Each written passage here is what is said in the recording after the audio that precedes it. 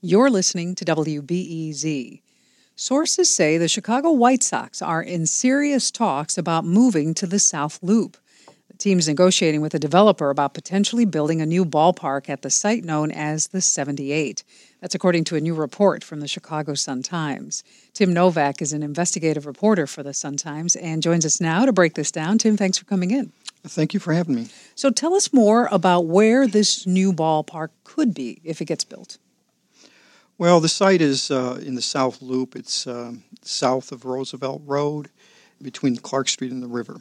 It's 62 acres, and if you look at the aerial photos of this site, which is really kind of the only way you can see it, this should not be an empty site. This is too valuable of real estate. Whatever you put there, this is so close. You could walk to the loop from this site. You know, it's 1200 south, so... if you're starting at Madison, and by the way, this site is still south of Madison, so they would still be your South Side Ball Club.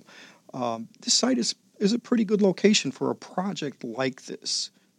And this isn't the first time that the White Sox chairman, Jerry Reinsdorf, has been eyeing a move away from the guaranteed rate field, the current ballpark for the Sox. What's not working at the current site? Why do they want to move? Well, their lease is up, and I think that in this day and age, the stadium is sort of antiquated. It's kind of big.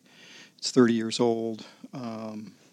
This stadium would apparently be smaller, we've heard, which in the White Sox case might make it not seem so empty because there won't be as many seats.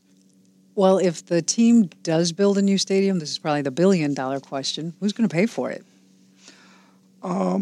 We have no idea how it will be financed, but I don't know that there's a stadium really anywhere in the country that doesn't include some sort of public funding, whether it's to build roads or whether it's to build some sort of infrastructure, relocate sewers or whatnot. Right now, the taxpayers we've paid to rehabilitate Soldier Field. And if the Bears move before their lease is up, we'll be stuck with a renovation bill and no tenant.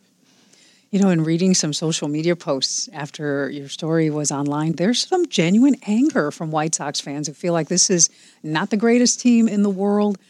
They don't want taxpayer money being used for a team that's not so great. How is this going to fly with White Sox fans that are a little disgruntled? People are just disgruntled in general. It doesn't matter who they cheer for. I think you'd have to look at this more of sort of like an economic development project. There's more areas around there for entertainment, restaurants. You go to Sox Park, and I go frequently. There's really nothing to do once you get there. You have to leave. It's just sort of like a baseball stadium in the middle of a sea of parking lots. So this could enhance the fan base. You know, a lot of these stadiums that are being built now, they're like entertainment districts.